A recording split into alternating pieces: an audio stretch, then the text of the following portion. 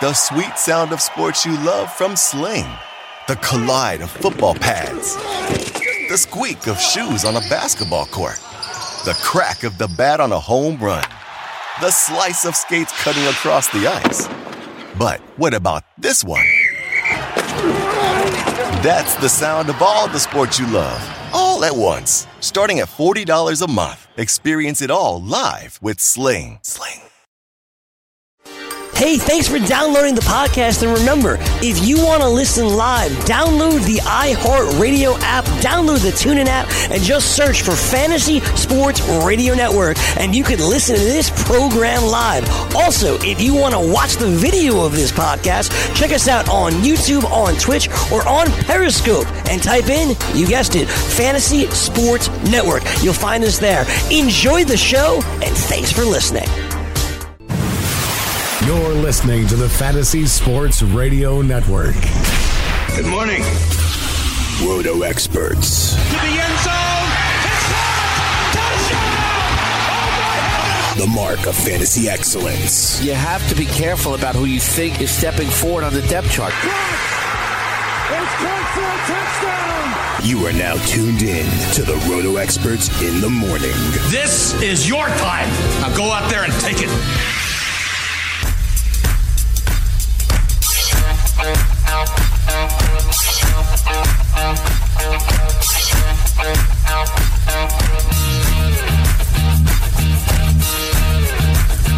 Back in the baseball groove. And I guess you're back in the football groove if you like 8 teams in 2/3 empty stadiums. We'll talk about that as well today. Welcome to the Roto Experts in the Morning, Sunday edition, live here on the Fantasy Sports Radio Network, 8 to 11 a.m. Eastern, every Sunday morning to kick off your fantasy week. I am Scott Engel, the managing director of RotoExperts.com. I am the king. I am fantasy, as here always joined by my good friend of RotoExperts.com, Joe Galena. Joe, how are you? It's getting to be that time. Tomorrow, the Pirates will report pitchers and catchers to spring training in Bradenton, Florida, and the Seattle Mariners will report pitchers and catchers to Peoria, Arizona, with several teams due to report in the days following.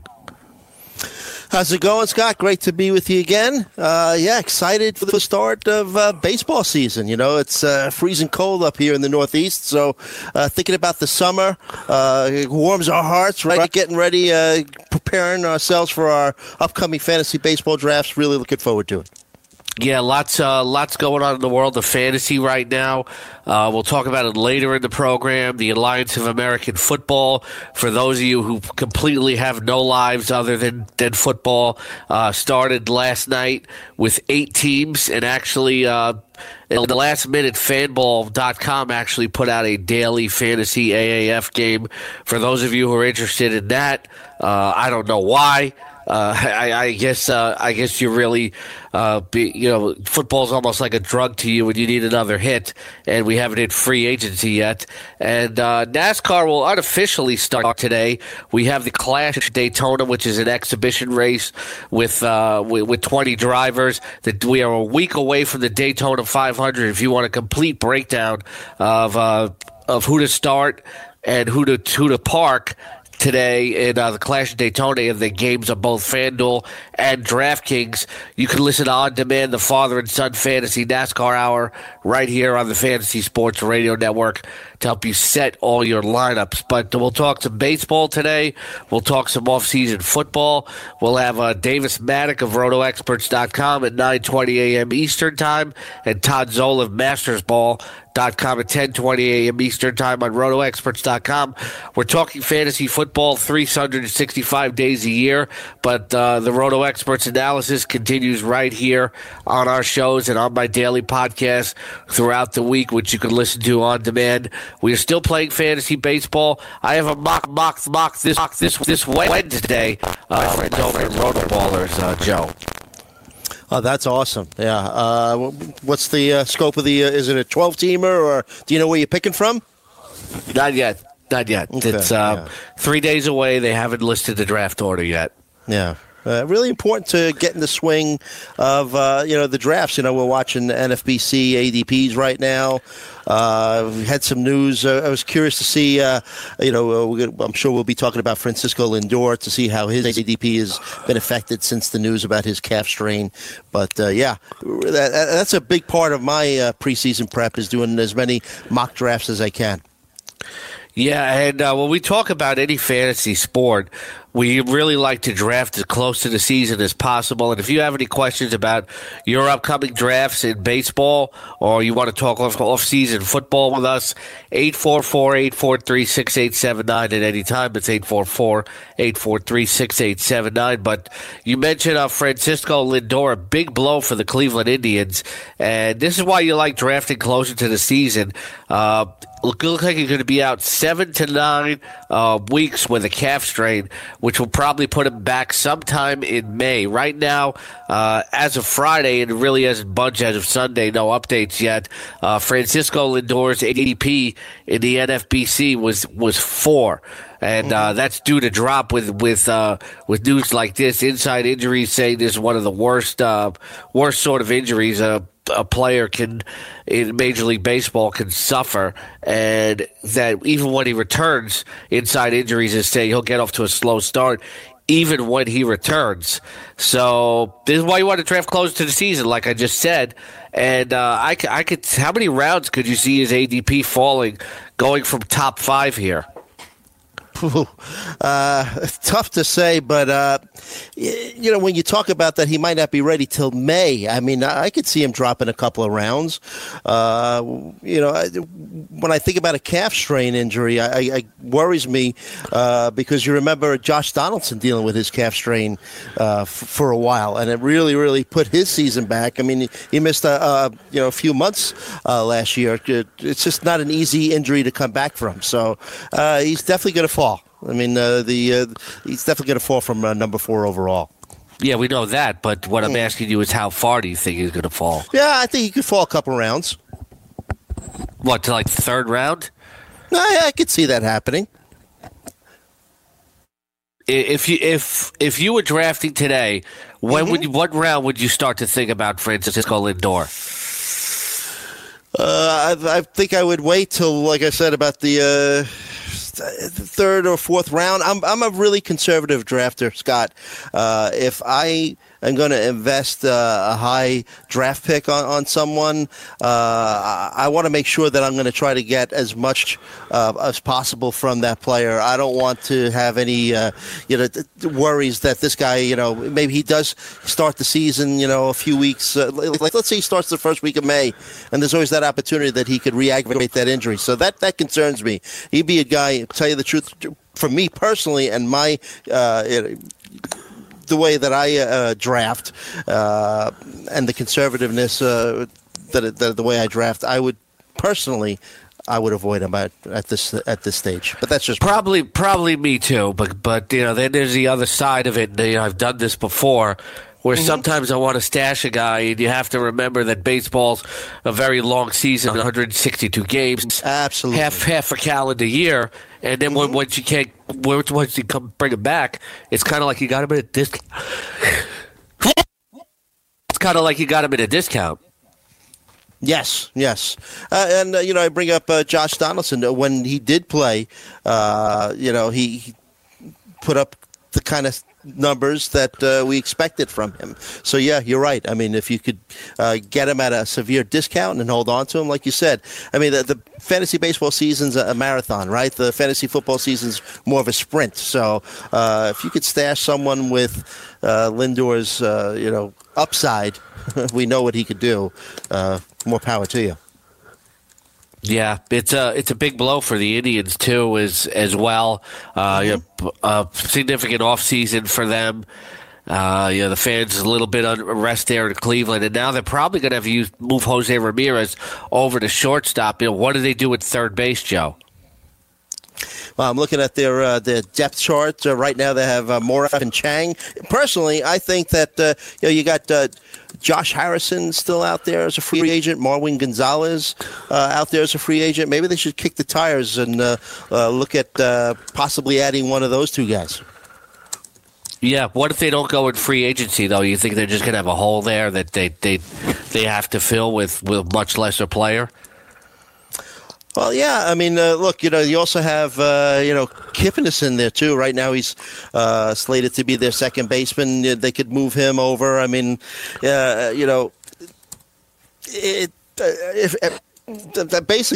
I was them, I would look to the outside. It doesn't look like they have much, right now on their roster. But you're talking about using that guy for a month, right? Mm-hmm. Yeah. I mean, do they really want to commit to a guy for a month? Maybe a guy who's a Swiss Army knife, like Harrison, like you mentioned. Yeah, he could play different spots in the infield. So yeah, and look, like we said, we know that the baseball season is very long. A guy like Harrison, who could play second, third, and even some outfield, could be a useful acquisition for them. Probably get him cheap. So if you're in an auction draft, is this one of the first names that you throw out there to get people to spend more money? I like that. Yes, yeah, that is a good strategy to use. Yeah, well, Terry Francona has already said that he's strongly considering moving Jose Ramirez to shortstop. Yeah, Jose Ramirez. Look. That's the beauty of having these players that could fill different spots. Ramirez, another one of the top. He's like, what is he? Top 3 in terms of NFBC ADP, power, speed. Indians got him for a bargain, and he's able to fill in a couple holes for him as well. Well, the Cleveland Plain Dealer says that the Indians would probably like to leave Ramirez at third base. ESPN is saying that Ramirez is an option, but Max Moroff, Mike Freeman, and Ryan Flaherty could all play it there. And those are really only AL-only options, or the Indians could sign a free agent. None of the guys that you mentioned, the Cleveland Plain Dealer is saying Alcides Escobar, Jose Iglesias, Jose Reyes, or Didi Echeverria.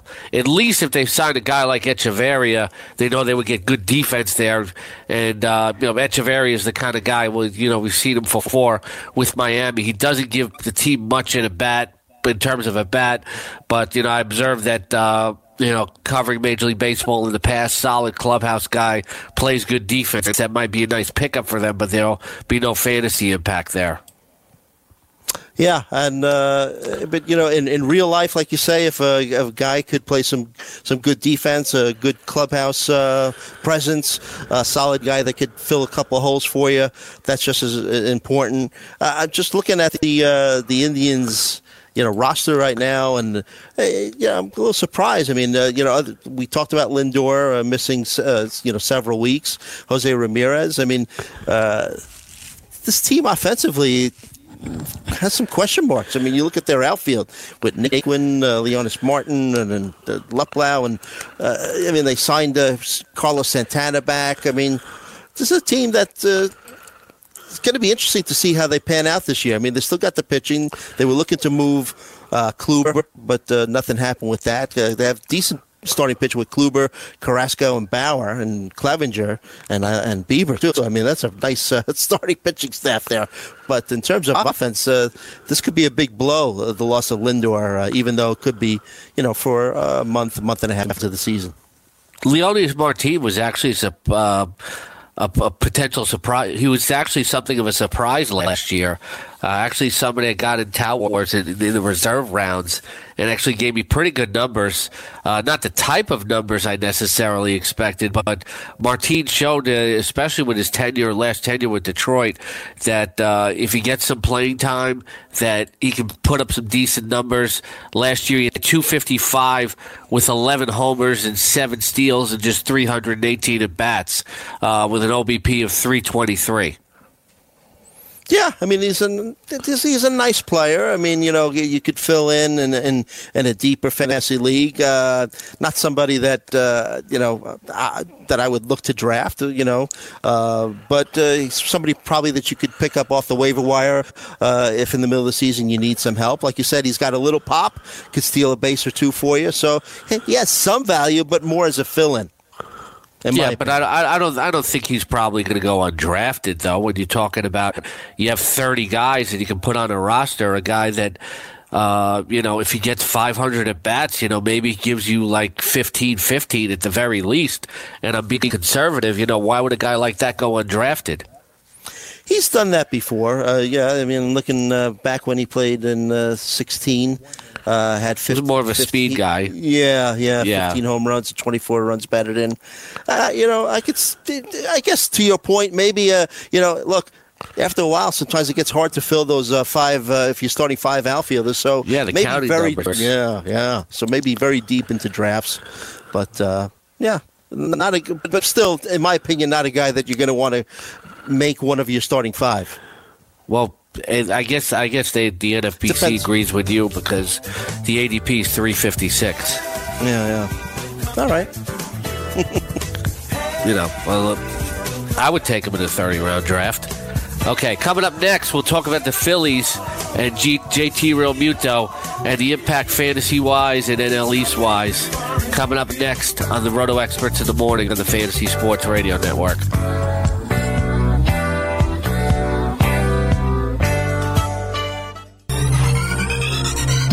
Did you know that you can listen to this show live on the award-winning Fantasy Sports Radio Network? Listen on the iHeartRadio app, the TuneIn Radio app, or download the Fantasy Sports Radio Network app. The Fantasy Sports Radio Network is the only totally free 24/7, 365 Fantasy Sports Network of its kind without a subscription. Check out YouTube Live on the Fantasy Sports Network YouTube page and participate in the programming there, where you can ask questions, discuss the topics with other fantasy enthusiasts, or tell everyone that you disagree. Call into your favorite show and ask your question. The number is 844-84-FNTSY. That's 844-843-6879. The Fantasy Sports Radio Network, your free fantasy source 24 hours a day.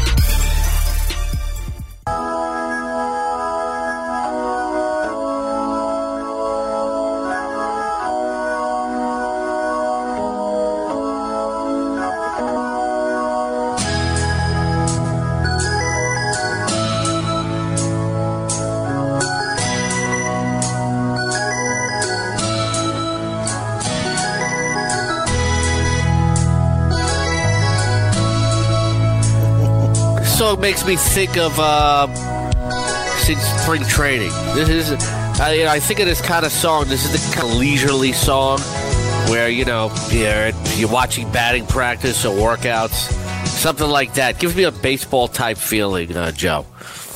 Yeah, it's kind of a happy sounding tune, right? Yeah, you could picture yourself, just having a good time. The 80s were a fun time. Some good music coming out of the 80s. Yeah, I remember being at Shea Stadium and hearing Huey Lewis's Heart and Soul during batting practice.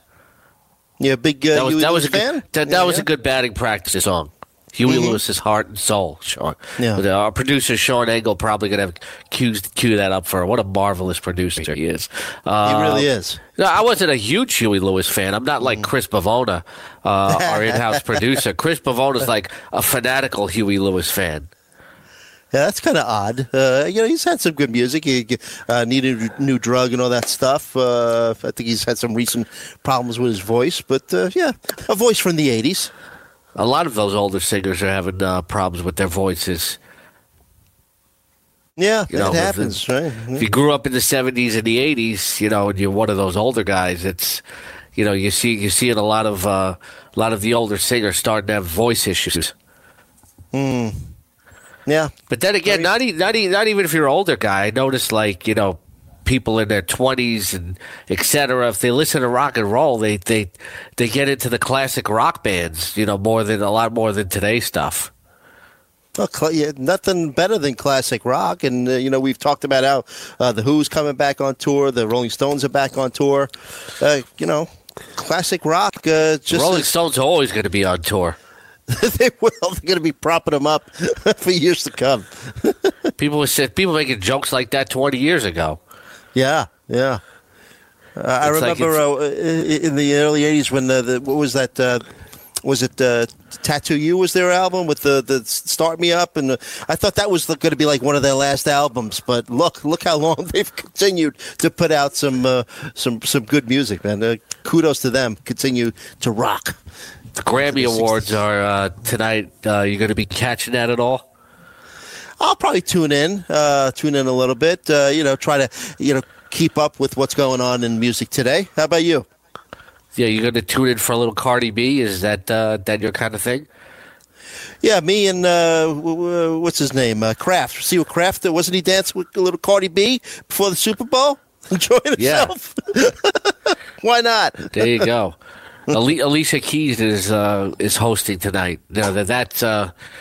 That'll be interesting. I don't know how much personality she has to actually like pull this off. I mean, she's an incredibly talented singer and songwriter. It's just like, listen to any of her music, just anything she sings, turns to gold. But does she have the personality to pull this off as a host? I guess we'll find out. I guess the producers think she does. So, like you said, but I love her music. Oh, yeah. All right, let's get back to baseball here. Maybe play some Alicia Keys during batting practice too. The big story is that a lot of the big name free agents are still out there. The latest on Bryce Harper and Manny Machado is that Bryce Harper is involved in talks purportedly with the San Francisco Giants, but I think fantasy players want to see where he's going to land already before they start doing his drafts. We're talking, this is the week of spring training, and the two biggest name free agents are still going unsigned. Looks like the market's going to have to drop. We've heard some rumors this week that some other teams are starting to get back involved in the mix for guys like Harper and Machado. If he were to go to San Francisco, that's not necessarily a hitter's park or a great lineup, but you figure that Bryce Harper could put up the numbers anywhere. Yeah, I was looking at his numbers in the AT&T Park. In 67 at-bats, they're pretty bad. I mean, 164 batting average, 305 OBP, 284 slugging, just a 588 OPS. Look, I like Harper. But when you look at it, I mean, he's batted below 250 in two of his last three seasons. I want to look at his number. Wasn't he really slumping for a long time last year? Yes. Yeah, and, it was a concern, because he was facing his free agency year. So, look, I mean, he's definitely one of the top outfielders in baseball. But you just have to, take a step back and really look at what you're getting with him. Really, really plays the game hard, which sometimes is a detriment to him because he ends up getting hurt. Yeah, and you look at Harper. Is this a guy that you could win with if you're a Major League Baseball team? The Washington Nationals never won a playoff series with Bryce Harper in a uniform. Yeah, that's a good question. Is he a guy that could? He has the capability where he could carry a team for a few weeks. He's hit 42 home runs in his career before. He's stolen 10 plus bases, 20 plus bases. But that's a good question. Is he a guy that could he be the centerpiece of a team? And you bring up a good point about how the Nationals have fared with him in their lineup every day. Or how they have not fared well enough. It kind of reminds me of the Braves of about 5-10 years ago. They had a lot of superstar players. They had Upton and Hudson and even Chipper Jones towards the end of his career. McCann, they had a star-studded lineup, and they could never do anything in the playoffs. The Nationals might go down being remembered like that as well. If Harper leaves, the whole Bryce Harper era, it never brought anything to Washington in terms of victories. But yet I think it's still a lot of the fans want him back. Manny Machado, there's been reports that the Yankees are now actively engaged in talks with Manny Machado. There was a report that the figure of $220 million was bounced around in some reports by Sportsnet New York, and that the White Sox made a final offer of him of $170 million. But at some point, with both Machado and Harper here, these guys are going to want to get things settled and want to get into spring training. Absolutely. And, when you look at the White Sox are an interesting situation there because they traded for his brother-in-law, Yonder Alonso. Their mutual friend, John Jay, is on that team. What I had seen was the White Sox had offered him 7 years, $175 million. That's but $25 million a year, and they're not budging. The story was that the Yankees a while back had, because they met with him in December, remember, they offered him, according to Jim Duquette, he said it was either 7 to 8 years, a total of $220 million. So, I mean, look, these guys were thinking that they were going to get, easily sign a $300 million contract, and that's just not happening. And, from whatever reason, is it talking about collusion among the owners. I mean, to me, it's just, owners being a little bit more prudent. You look at these 10-year contracts that were given to players in the past. Like, look how much money the Angels are still paying Pujols, and Miguel Cabrera is not the player that he used to be, and he's still getting paid a mega buck. So it's going to be interesting to see how this plays out. But you're right, with spring training starting now, thank God these guys aren't pitchers, because with pitchers you want them to get their throws in, with under the watchful eye of their coaches. But you still want to see where these guys are going to end up. Yeah, they're going to probably sign all of Machado's friends. Maybe even his hair cutter. You're going to try to get him over there to the White Sox. Right. It seems like the Padres are involved in every rumor. But they ended up not signing anybody. It almost seems like they're the Twins. Like the Twins were supposed to be a link to every big-name free agent last offseason, and they didn't end up signing anybody. It seems the Padres are the big tease of the offseason now. Yeah, supposedly they've spoken to both of these, or reached out to both of these players. Machado, weren't they mentioned as a possibility to trade for Kluber at one point? Yeah, I think so. I think that was a rumor as well. I mean, it is a little different from a few years back where these teams actually have some money to spend now with the revenue sharing and everything. Remember how the Mariners swooped in and signed Robinson Cano a few years back. I mean, some of these teams. Yeah, the Mets with Cespedes waited it out. They did. I'm thinking that the Red Sox might do that with Craig Kimbrell, because it's very interesting. Brad Boxberger got signed by Kansas City. We'll talk about that a little later. But the Red Sox have just passed on about every closer candidate that's out there. And I believe if they were to start the season today, that Matt Barnes would be their closer. Kimbrell is still out there. He's still unsigned. Maybe they can bring him back for a bargain rate, but there's still one name out there. I don't think too many people have talked about it other than myself. Bud Norris is still out there. If the Red Sox want to save some money, Bud Norris has proved over the last 2 years that he can close. And he's been much better as a closer than as a starter. And maybe they go. Bud Norris is the last name to drop. If they don't sign Norris, I think it's either wait on Kimbrell or go with Matt Barnes here. Yeah, and that's a very interesting name, Bud Norris. And you're right. I doing some of the research for the show, I noticed that he was still out there, and it was a decent closer. I mean, look, he saved 28 games for the Cardinals last year, another 19 for the Angels previously, and a guy that moved from the starting rotation and became an effective closer. So yeah, he could be a bargain.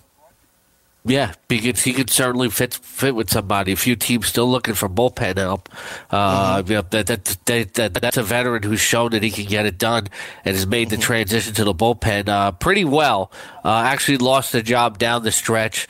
I believe he was battling some health problems, and then he started to melt for a little while, and then he got replaced by the Cardinals. But we've seen this before with some closers that they'll melt in one situation and they'll come back and they'll be fine in another. They're almost like kickers. Yeah, I mean, the closer situation in baseball is just really tough to figure out. Other than you obviously you have your Chapmans and your Jansons, and kudos to your Mets with picking up Edwin Diaz. But you just it's such a volatile position, and it's not only does it take pitching skill from the individual, but just someone who's able to adapt and pitch in pressure situations. So I always believe in that. Talking to a lot of major leaguers about it over the years, I believe that there's certainly a mentality to being a closer. Few people disagree with it. Some of the analytical types, but talking to a lot of players over the year, pitching in the ninth inning is different than pitching in any other, especially when you're on the road. Absolutely, and you sometimes you see when a pitcher who's a closer is brought in to pitch in non-closing situations, how sometimes they don't fare as well. That some pitchers thrive on being in that position where the game is on the line and they have to real focus on the task at hand, and when they're not put in a pressure situation, they kind of fall apart. Yeah, we mentioned Boxberger signing a one-year deal with the Kansas City Royals this week. One of the last possible closer types. He did lose the job at one point last year. We saw him close in Tampa Bay. Wiley Peralta did the job effectively down the stretch, but now maybe it remains to be seen. Will there be a closer battle in Kansas City in spring training? Or Boxberger could be used as a nice setup bridge for Peralta if they feel that they want to keep him doing the job. Yeah, either of these guys have shown that they could be closers. I mean, Boxberger had done a pretty good job for the Diamondbacks heading into September. He had a 3.5 ERA heading into September, but then he just imploded it. Had an 11.37 ERA in 9 appearances during the month of September, but 71 Ks in 53 innings last year. What I heard, and it is a fluid situation, is that Boxberger would probably be the guy to close, and Peralta would set up. But it definitely could go the other way around. And the contract that Boxberger signed, cheap contract, 1 year, $2.2 million, could make another $1 million more through incentives. So, big bargain for the Royals. You mentioned Edwin Diaz. He is the first closer off the board in the NFBC so far with an ADP of 48.1. He's the 15th pitcher off the board right after his new teammate, Noah Syndergaard. He is the first closer off the board. And then after that, it's another 5 spots until you get another closer. Blake Trinan's the second closer off the board. Yeah, and that's, I usually wait on closers way deep into my drafts. I don't like investing, high picks on guys, even though, if you're going to do it, who are you going to end up with? You just mentioned Diaz, Aroldis Chapman, Jensen. But with what we spoke about just a couple of minutes ago in terms of just the volatility and the fluidness of all these bullpens, and look at what the Brewers did with their bullpen last year. You're almost like a closer by committee, and you wonder if that's going to be the trend. The Reds are actually talking about doing that and not having Raciel Iglesias close games exclusively anymore. Right. You look at, and in a way, a closer by committee kind of makes sense. Take advantage of your pitcher's strengths, depending on the lineup that's put in front of them on a nightly basis. So, to me, that could be the future. Yeah, I probably do the same thing that you do. I don't spend on closers. I mean, look at Brad Hand. He's a 31st pitcher off the board early this season, according to the ADP. Last year, Brad Hand was nowhere to be found in terms of ADPs. So what I usually do with closers, I kind of balance it out. I'll spend up on one guy. I'll get another middle-range guy, and then I'll get somebody towards the end and maybe play around with closers on the waiver wire. I'm not going to spend high money or early draft pick on a second closer. He's got to be middle of the board. So if I'm talking like a 23-round starter type of draft, that maybe I'll take my first closer around the 10th round, the next maybe around the 15th or 16th, and the other one maybe in the last round or two, like 22nd or 23rd. So I kind of balance it out because you can always find closers on the waiver wire during the season. Absolutely, yes, you can. Especially if you're playing with Fab rather than waivers in order. We'll talk JT and Realmuto next.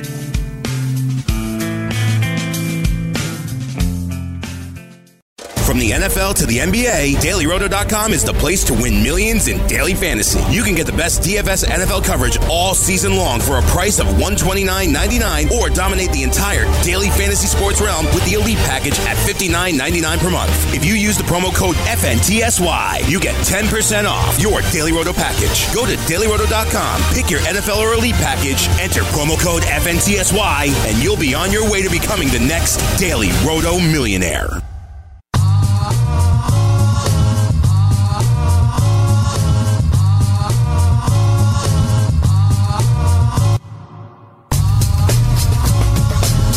Back here on the Roto Experts in the morning, getting ready for fantasy baseball, going over some of the latest news. If you have some fantasy baseball questions, 844-843-6879. A lot of off-season football talk to come. Davis Maddock of RotoExperts.com will join us at 9:20 a.m. Eastern.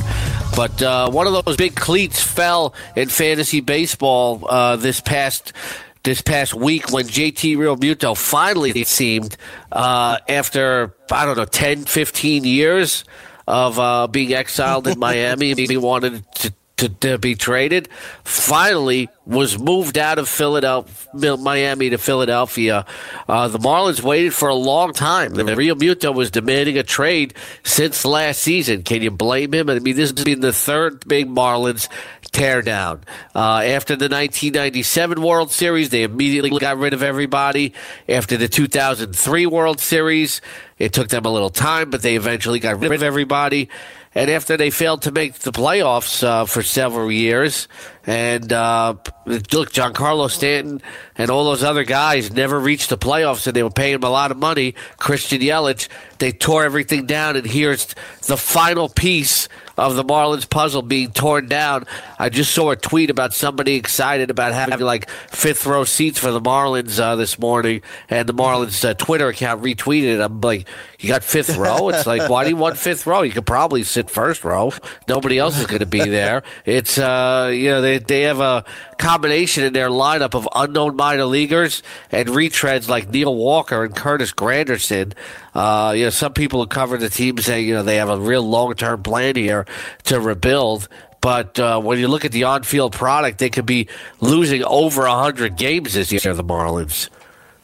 Yeah, they won 63 last year. I think it's going to be tough for them to even hit that mark again. And it's hard to believe that Marlins have won 2 World Series in their time, right? I mean, but like yes. you say, they just, it's amazing, right? But they, like you said, they keep on tearing it down and building it up again. A lot of teams, look to the way that the Cubs built themselves up from the bottom up, and the Houston Astros as well. It's going to be a while before the Marlins could get themselves turn themselves into a contender, in my opinion, because even the experts aren't real thrilled with their minor league system as of yet. I mean, the big get in this JT Realmuto trade was they held out for Sixto Sanchez, who supposedly eventually could turn into a top-of-the-rotation kind of guy. But, you got to really feel for the Marlins fan base. What fan base? Exactly, right. Yeah, I mean, I lived down there in the 90s when they won their first World Series, and people really got on board with them. And I remember I was living down there, and I remember watching on television like the Marlins' first opener. And the first few years down there, they had decent fan support, and then they won a World Series. But after they tore the team apart in '97, it seems like they really lost the face of the South Florida baseball fans that were there, and they never came back. Yeah, and they actually, like we talked, that they won a second World Series too, and I guess the fans didn't trust them anymore, right? No, they didn't start coming out till like late in the playoffs to watch the games, and that's not really a baseball town.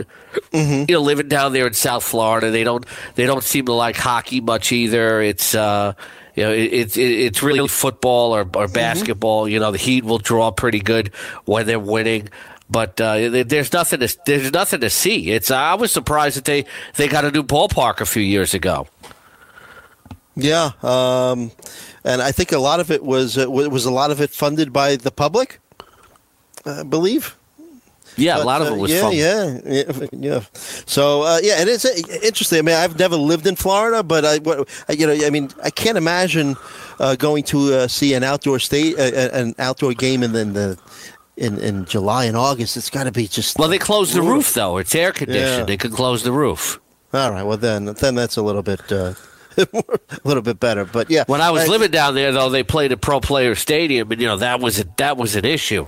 It's like they scheduled the home games for like 4 p.m. Eastern because it's. I remember going to games in Florida. Like I went to a spring training game actually a minor league game in Clearwater at like 1 o'clock in the afternoon, and nobody was sitting near the front because you die just sitting out there. I went to a Miami Dolphins game at like 1 o'clock, and I had seats in the 50-yard line like 10 rows away, and you die there. You absolutely fry. Mm-hmm. In football, people like don't talk often enough outside of South Florida. The Dolphins have a real home field advantage down there in Florida. Opponents can really, really wear down if they're not used to the heat. Yeah. Happened to be in Florida a few years back in the month of August, and went to go watch the Tampa Bay Bucks and their training camp. And I could not fathom being one of those players having to practice in the kind of heat that they were practicing in. So, yeah, I agree with you. These Florida teams during the months of September have a big home field advantage, when they play in Florida. No advantage to playing in Miami if you're a baseball player. JT Realmuto has to be glad that he's going to Philadelphia. His home splits while he was with the Marlins, the first four years of his career. The fifth really doesn't count because it was just 5 games there, though. Batting average at home of .244, an OBP of .292, slugging percentage of .384, OPS of .676, and an ISO of isolated power of just 139. Those numbers get a significant bump away from Miami. When you look at his stats, 310 on the road, OBP of 358, slugging percentage of 494, OPS of 852, and an isolated power of 183. So big difference. The isolated power actually on the road the last 2 years was actually over 200, well over 200 for Realmuto. 220 in 2017 and 236 in 2018. Yeah, that's impressive. I mean, you look at what he did last year just overall. 277, 21 home runs. The stolen bases have come down. I mean, he never was a guy that was going to steal 25 bases for you. But as a catcher, he was a guy that gets you, like 8, 10, 12 stolen bases in a season. Look, I mean, Phillies are getting a nice product here. good defense, not a great defensive, but very good defensive catcher. Like all catchers, going to average you probably like 130 games in a season. You got to love, like you said, those home-away splits, so that you expect that he's going to put up some good offensive numbers. And look, I think it was a good trade in a way for both sides, because like I said, I like the Marlins. At least the Marlins held out for Sixto Sanchez, but Philly's going to be an interesting team to watch this year. Well, when you look at Realmuto, a lot of the early projections I saw before he was traded was around 270, maybe 15-plus homers. And I think that's got to jump going to Philadelphia. You talk about a guy that could probably hit 25-plus homers in a better lineup, in a better ballpark. He hit 18 last year, and I think, you're going to see an increase in the run scored because the speed just doesn't translate into stolen bases. That translates into more extra base hits, more runs scored. It'll depend on where they put him in the lineup, whether it be second or fifth or whatever, but that's going to translate into steals. But right now, he's got an NFBC ADP of 54. I could see that jump in 10 to 15 spots moving to Philadelphia. Yeah, I mean, he's according to what I'm looking at on NFBC, he's the number one quarterback, number one catcher being taken. Sanchez is right behind him, and Salvador Perez. I think this could, move him. That really separates him even more from the rest of the pack. Yeah. I think that the move is definitely going to garner some interest in him this season. And you look at you talk about his power numbers. Past 3 seasons he's had 31 and 30 doubles. So if he could turn some of those doubles into home runs, playing in a better hitter's park in Philadelphia, he could take that, like you mentioned, a mid-20 home run mark this season's definitely doable. When you look at how thin that position is, and you look at the possibilities from a speed perspective, and possibly 20-plus home runs and hitting around 275, 280, are you willing to take JT Realmuto in the third round, Joe? In a one-catcher league, I probably would hold out, but in a two-catcher league, third round might still be a little early for me, but I think he's definitely in play in the fourth. Yeah, he could be. Yeah, even in a one-catcher league, though, Scott. No, in a two-catcher league. I'm used to playing in two-catcher leagues. Okay, a lot of people don't like that, but right. Traditionally, that's what a lot of fantasy baseball leagues have been attuned to. Yeah, in a two-catcher league, then yes, you'd start thinking about him in the fourth round because when you look at the guys, the catcher position, one of the weakest around. I mean, I don't know. You look at it at number 12, Williams Estudillo from Minnesota. He's got a little pop to him, but you look at some of these numbers. Danny Jansen, number 9 ADP from Toronto. Buster Posey might not hit double-digit home runs this year. He's number 8. For the Giants. So there's it's the catcher position very thin this year. And in a two-catcher league, going to be hard to roster 2 good catchers. Yeah, it's a Realmuto. It's depending how much on you're concerned with position scarcity. I could see him going as early as the third round in some drafts. You look at like number 4 in ADP right now is Wilson Ramos, and now playing for the Mets, but I don't remember the last time Wilson Ramos stayed healthy. Yeah, and it's a shame because he a definite offensive force. He's 31 years old now, but you're right. I mean, if this guy could have just stayed healthy, you look at his 2016 season with the Nationals, 22 home runs and 307 batting average. I think that was the year, wasn't it? The year that he had that either eye surgery or whatnot that helped him see the ball a little bit better. Right? Yes. So, it'd be interesting to see what kind of a season he could put together for the Mets if he could just, catch 120, 130 games. I'm looking at some of the projections. They're looking at maybe upper teen home run totals and maybe like a 280 batting average. And look, if he gets in, 500 at bats, put that home run total in the low 20s. Mike Zunino is the 11th catcher off the board of the NFBC, and that's where I'm hearing some Jorge Alfaro comparisons. Hit over 260 last year, but a limited sample size. The guy strikes out a ton with a very low walk rate. Defensively, he's got even a stronger arm than Realmuto, and maybe even a better pitch framer, but we don't worry about that in fantasy. But you talk about comparisons to Zunino, that means very low batting average with some pop there. And then you mentioned that Sixto Sanchez was the prize guy that they wanted to pick up. The Marlins, in a lot of their talks, wanted to pick up a top prospect. Sixto Sanchez is a 5'10 kid who throws 100 miles an hour, but durability is a question. And he hasn't seen a huge strikeout number so far in the minors, but still reports were that this was Philadelphia's best pitching prospects since Cole Hamels, and maybe now it's Miami's best pitching prospect since the late Jose Fernandez was in the minor leagues.